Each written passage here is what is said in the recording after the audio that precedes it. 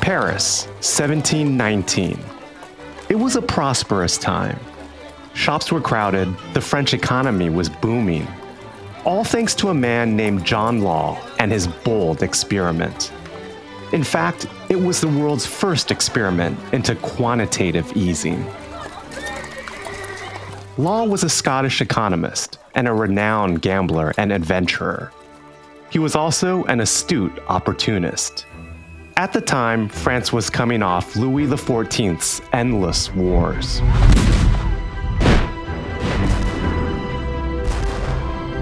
The economy had been devastated. France was drowning in debt. Interest rates soared. There was even a shortage of coins in circulation. John Law, who had charmed his way into the affluent circles of Paris, had an idea to revive the economy. He convinced the Duke of Orleans, who ruled France at the time, to create what would become France's first central bank. The bank would introduce paper money, which could be used to pay off debt from the wars. It would print an abundance of these notes, flooding the economy with a new supply of money and reducing interest rates. Law controlled France's monetary decisions. He also owned and managed the Mississippi Company, which was tied directly to the financial system and profited from the bank's policies through real estate speculation and trade monopolies. John Law became the richest man in the world. The French economy boomed, but it didn't take long for the tide to turn and for people to realize that it was too good to be true. Inflation became rampant, and John Law was forced to take the path of deflation. A run on the bank was triggered when it was revealed that the value of paper notes issued was higher than the bank's coin reserves. The economic bubble burst. This first experiment in quantitative easing ended in failure. Mississippi Company's share price collapsed, and John Law was forced out of France, penniless. It was a hard lesson, a lesson that is repeated again and again around the world over the past 300 years. Today, central banks face similar challenges and uncertainty. We're at the end of a long era of low interest rates, fueled by rounds of quantitative easing. Inflation is surging across much of the world. Supply chain disruptions continue. Trade relationships are shifting. With so much uncertainty, it can feel as if we're in unprecedented times. But as the story of John Law reminds us, history often repeats itself. To understand today's investment landscape, it's important to know how we got here. I'm Albert Chen, and this is The Outthinking Investor, a podcast from PGIM that entangles the past, the present-day opportunities, and the future possibilities of the financial tools we take for granted. In this episode, we'll hear from two experts on the interest rate environment. Edward Chancellor is a financial historian, investment strategist, and journalist. His new book, The Price of Time, covers the history of interest rates. Ed Campbell is co-head of multi-asset at PGIM Quantitative Solutions. History has judged John Law's experiment in quantitative easing a failure. But there's no control group for designing monetary policy. So we can't know how the French economy might have fared had Law not created France's first central bank and paper notes. Central bankers have no alternative but to work with the data they have. And back in 1719, there were no stochastic models to inform decisions or to lay blame on. As Edward Chancellor explains, this was a difficult time that called for a bold solution. The background was that France, in this period or immediately before this period, its economy was depressed, prices were falling, the government was over-indebted, and there was a general sense of economic malaise. So in some way, those conditions were similar to what we experienced after the global financial crisis. He very much succeeded in the early phase of his plan. He founded France's first central bank, the Bank Royal, and that bank went out and acquired and issued a great deal of paper money, roughly doubling the currency in issuance. Now, what's interesting is that law succeeded in reducing French interest rates on government debt from about 6% to about 2%. And one consequence of that is that the share price of his Mississippi company increased by a factor of 20 times in the course of little over a year. And the yield, or the price earnings ratio of the Mississippi company, was at 50 times. And the earnings yield, the inverse price earnings ratio, was 2%. It's hard to say whether John Law saw the connection between the sharp decline in interest rates and the surge in Mississippi company shares. But this does look a lot like the environment of the past couple decades, where ultra-low interest rates fostered a boom in leverage takeovers. What's curious about this episode is that central bankers and modern monetary economists, they look upon Law as the founder of modern monetary policy, but they seem to forget that Law, who was also the first person to experiment with quantitative easing, that his experiment ended in abject failure. And that, I think, was a lesson that we may have to learn again today. Are we seeing this play out again with the Federal Reserve in real time? Has the allure of cheap money masked the dangers of a credit boom? Here's what PGIM's Ed Campbell sees. The Fed made a massive policy mistake in 2021 by judging the inflation problem to be transitory. It wasn't transitory. It was never going to be transitory. And by being complacent and suggesting that the problem would fix itself without much in the way of Fed rate hikes, that was spectacularly wrong, and we're paying the price for that today. Now, we've seen a sea change in the expectations for Fed policy over the past year, and that's definitely intensified recently. I don't think Jay Powell is Paul Volcker, and I do think if we see a recession in the next year, as is likely, and the unemployment rate is rising, I do think the Fed would blink in that it would probably become more dovish, even if the inflation rate had not come back to its target range of about 2%. History has shown time and again that there can be too much of a good thing with interest rates remaining lower for longer. At some point, these low rates can shift from fostering growth to actually undermining productivity. Economists talk about malinvestment, when investment is misplaced. Now, one function of the interest rate is a hurdle rate for investments. And we see, or at least I see, two types of malinvestment that occurred over the last decade. One is related to what we call the corporate zombie phenomenon. Companies that were unable to earn a decent return on capital, that couldn't even pay the interest on their debt, even though interest rates were very low. And these companies, which we find really in different places across the world, in China, in Europe, and also in the United States, these zombie companies appear to have been allowed to continue in existence because the cost of borrowing was so low. And the result of the zombie companies appears to be to discourage new entrants into industries where zombies are prevalent, discourages investment by companies that are already in that area, and low employment growth and less new technological take-up. So if you put all that together, that feeds through to low productivity growth. There's another class of malinvestment, which we've also seen, which is a great flood of blind capital into technology ventures, many of which are unlikely to ever deliver a return on capital. But these companies didn't start out as zombies. So what was it that attracted investors in the first place? I think it's in large part because investors at a time of low rates were desperate for some potentially higher yielding returns. And that links to another problem that we see from the ultra-low rates is that it encourages asset price inflation, the formation of speculative bubbles.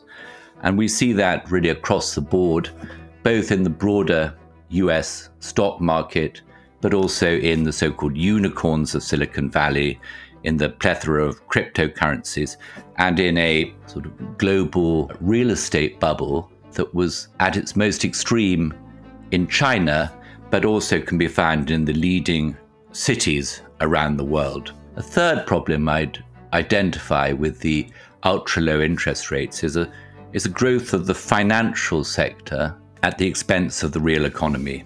The one term for interest is the cost of leverage. And what do companies often do when the cost of leverage is low? Load up on debt.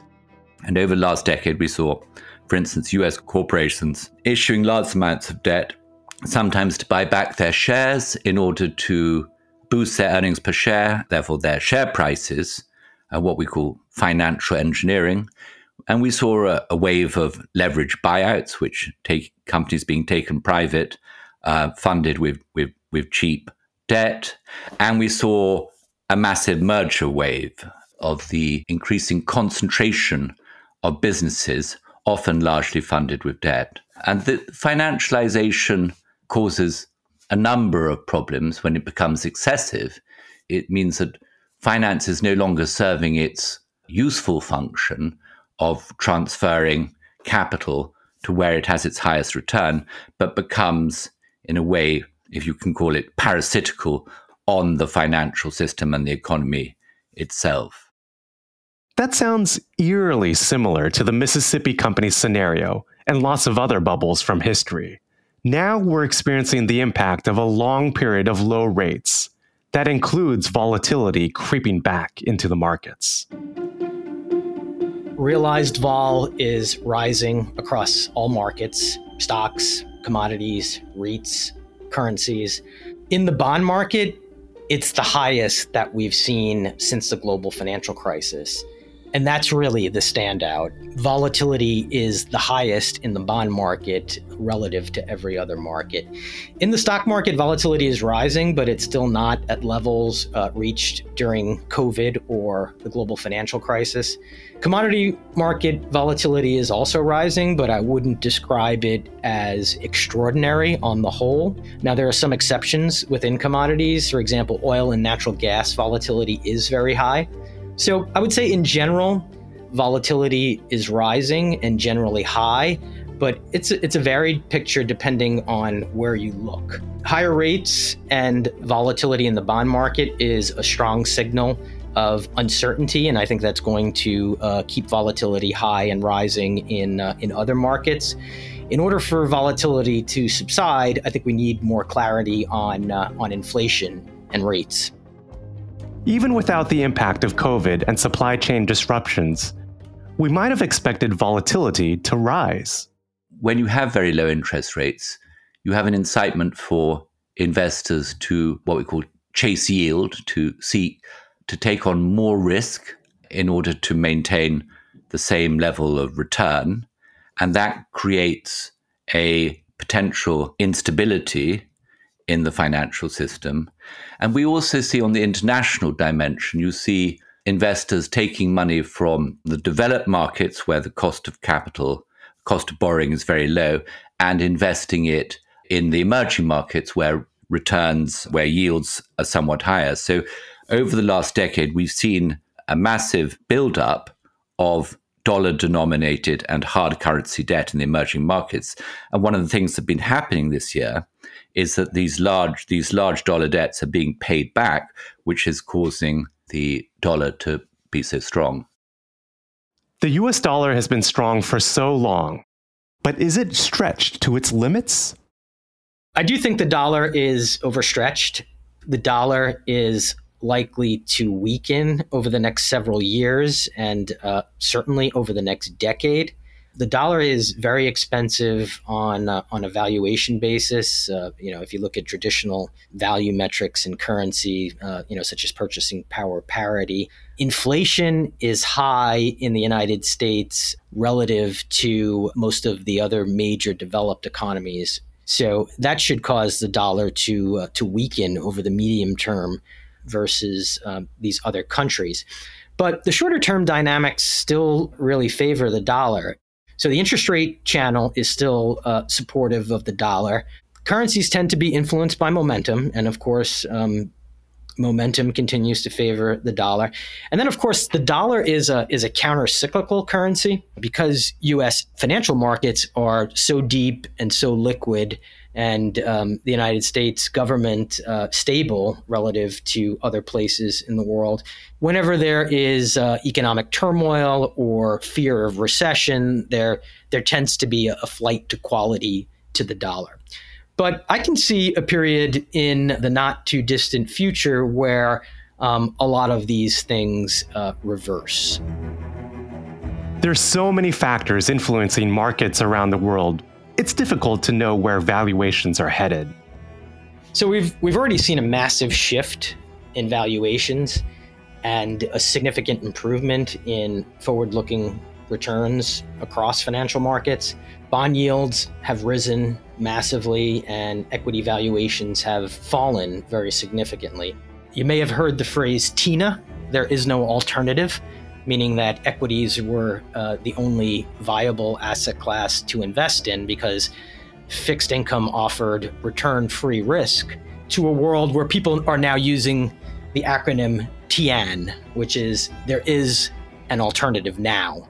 Fixed income is now an attractive asset class to invest in on a going forward basis. Moving away from an environment where equities offered risk-free return and fixed income offered return-free risk, perhaps we should expect disruption. What was it about these years that allowed growth and tech companies to offer seemingly risk-free return?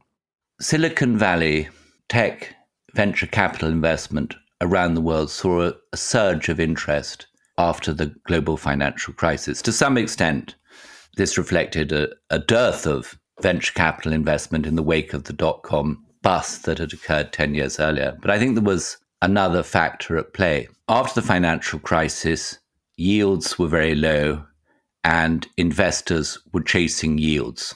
One consequence of very low yields is that investments with incomes in the very distant future, what are often called growth companies, tend to attract higher capitalization rates.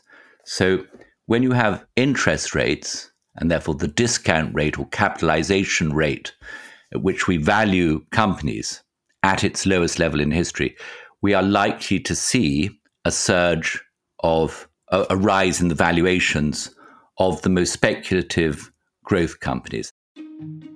By about 2012, we saw the emergence of the so-called unicorn phenomenon of unlisted venture capital companies valued at more than $1 billion. Now, a few of those unicorns were bona fide businesses that have gone on to do great stuff. So Facebook was originally a unicorn, but a lot of the other businesses appear to have been founded largely with the intention of maximizing the pre-market value of a company up to the point of its IPO. This rising tide of capital may have lifted all boats, but not all of them stayed afloat. Many of these companies eventually saw their valuations sink to reflect more realistic revenue prospects. Some even failed outright, leaving investors holding the bag, especially those who got in late, driven by the fear of missing out. Add to that the spirit of buying the dip and the expectation that the Federal Reserve would come to the rescue if markets became too unstable. Central bankers and regulators tend to believe that you can separate monetary policy and regulation of the financial system so that there's nothing to worry about from this yield chasing. The problem we've had over the last decade is that on the one hand, we've had a mass of new financial regulation, both in the US and in Europe after the financial crisis, aiming to enforce prudent financial behavior. But at the same time, we've had monetary policy pushing in the other direction by taking interest rates down, policy rates down to zero, and in some cases below zero, which has forced investors to take more risk, whether taking more credit risk or taking more liquidity risk. And it's this liquidity and credit risk, in particular, investing in bonds and credits outside of the banking system, that has created a financial fragility, some of which has been unwinding in the course of this year, including the foreign borrowings by emerging markets that took place over the last decade or so. It sounds like the challenge is less about identifying the problem than it is about the politics related to solving it. No one wants to pull a punch bowl when the party's just getting started. China may be dealing with this lesson now. So one of the curious events that we saw after the global financial crisis was the sudden revival of China's economy in 2009. China at the time was the world's largest exporter and was running a current account surplus of 10% of GDP going into 2008. So one might have expected China's economy to suffered pretty severely by the global financial crisis. In fact, it recovered rapidly, but the source of the recovery was massive credit growth in China, authorized by the state, which fed through into a tremendous investment boom and what we have to call a real estate bubble. How big? So over the course of the last decade, Chinese companies were responsible for half of the total world growth in non-financial debt. Half. Half of all growth around the world in non-financial debt from one country. That's a lot of concentrated risk. Chinese real estate in aggregate was valued at its peak at around 3.5 times China's GDP. Now, by comparison, Japanese real estate at the peak of its so-called bubble economy in 1989 was roughly the same level. But China is a much larger economy with a much larger population. But eventually, all bubbles run out of steam and burst. President Xi has decided that China's economy shouldn't be based on endless investment in property. As he says, property is for living in, not for speculation. And a couple of years ago, Beijing instituted measures to restrict leverage by leading property developers. And that was responsible for bringing, first of all, the collapse of the largest and most leveraged of the Chinese developers, Evergrande. And now it appears that China's property bubble is beginning to unwind. My guess is that China's economic miracle, period of fast growth, which we saw really up until the middle of the last decade, running for about 35 years, has come to an end. And a bubble of this size certainly has knock-on effects. People also have to think what is going to happen to the Chinese currency, because typically after a real estate boom collapses, the currency declines on the foreign exchange in order to give the economy a chance to grow again. So China has a credit boom over the last decade, has seen massive growth in China's money supply, and there's a huge amount of money in China, so to speak, waiting to get out. And to refer back to the Mississippi bubble of 1720, one consequence of the Mississippi bubble was the decline in the French currency on the foreign exchanges in 1720. So that, I think, is another potential risk for investors in China to consider. Beyond the bubbles, what does a big shift from lower to higher interest rates mean for long-term investors? As interest rates fall, investors do well by taking what we call duration, by buying assets that rise most when interest rates fall. So over the last 4 decades, and particularly in recent years, the winning bet has been duration duration. Equities themselves also have they're very long duration assets. And I would argue that the US stock market at the beginning of this year, which was the second highest valuation level in history, with the only other exception being the peak of the dot-com bubble in 2000, that was largely a function of the extended duration of the US stock market. Now, one of the things that active investors had trouble with over the recent years has been that value, the discipline in investment where you buy assets that are cheap relative to their earnings, relative to their book, relative to their intrinsic value investment hasn't worked. And that has posed great difficulty for active investors trying to beat the index. And what we find is that the alpha of active investors actually appears to have declined in line with the interest rates. That could also spell good news for investors. With rising interest rates, alpha opportunities could expand and value could continue to rebound. We've already seen value recovering since late 2020.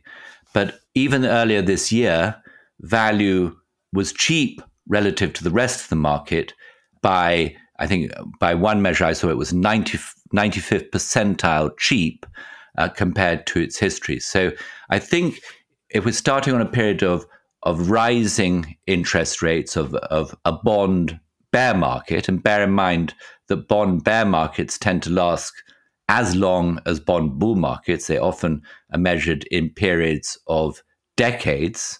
So it wouldn't be unreasonable to expect interest rates to be trending upwards for a 30-year period. I mean, that historically is what we've seen over the last 200 or 300 years. And under those circumstances, I think the mantra for investors is going to be value, value, value. Is value investing one way to play the rise in interest rates? According to Ed Campbell, value stocks have an advantage in a rising interest rate and inflation environment. It's sort of the flip side of the post-financial crisis environment where the falling interest rates were very positive for growth stocks. So if you think about the way growth stocks are valued, it's really not based on their current cash flow and current dividends. Many of them don't have dividends. And most of the valuation is driven by future profits, right? So when interest rates fall, if you just think about, your classic dividend discount model, when interest rates fall, the value of future earnings increases. Likewise, it's sort of the opposite phenomena when interest rates are rising. The value of future profits is not as valuable, and investors have much more of a focus on the here and now. So what sort of cash flow are you producing today? What sort of dividends are you producing today? What are your dividend yields? How secure are they? So this is an environment that inherently favors value stocks over growth stocks. It's not just value stocks that could have an advantage. I see tremendous opportunities in commodities and traditional energy, really energy and material stocks. And more broadly within equity markets, I would favor value stocks over growth stocks. So I believe we're in the early stages of a new commodity supercycle that should last a minimum of 5 years plus.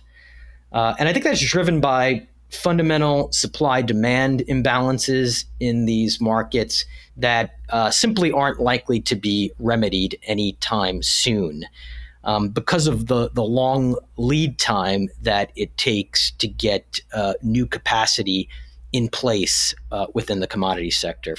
We saw a tremendous period of underinvestment during the last commodity bust cycle, which lasted from 2008 to 2020. And during that period, prices fell, commodity prices fell about 70% over that 12-year period. So when prices are falling for that long and by that magnitude, no one wants to invest. And that was exacerbated by environmental policies and by ESG investing. So basically, nobody wanted to invest in fossil fuels.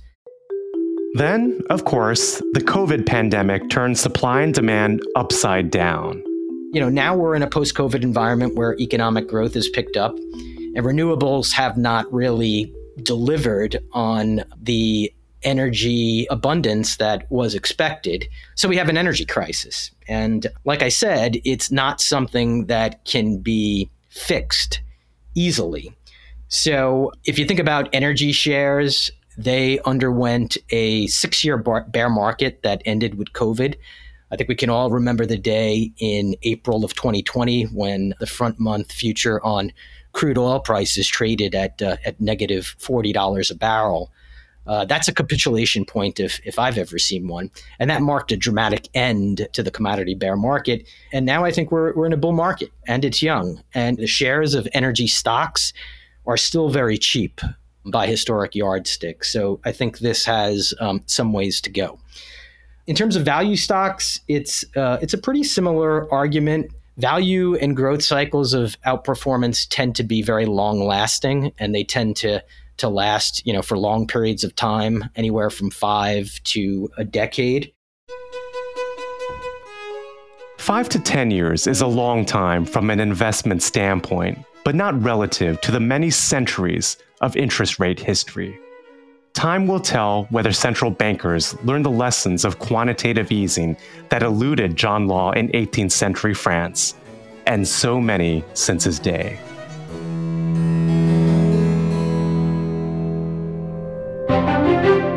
Thanks to our two experts, Edward Chancellor and Ed Campbell, for their insights on interest rates past and investment opportunities future. You can listen to earlier episodes of this season to hear more on interest rates and inflation. Join me, Albert Chen, for the next episode of The Outthinking Investor to learn more about the investment implications of transitioning to an economy with net zero carbon emissions. The Outthinking Investor is a podcast from PGIM. Follow, subscribe, and if you like what you hear, go ahead and give us a review.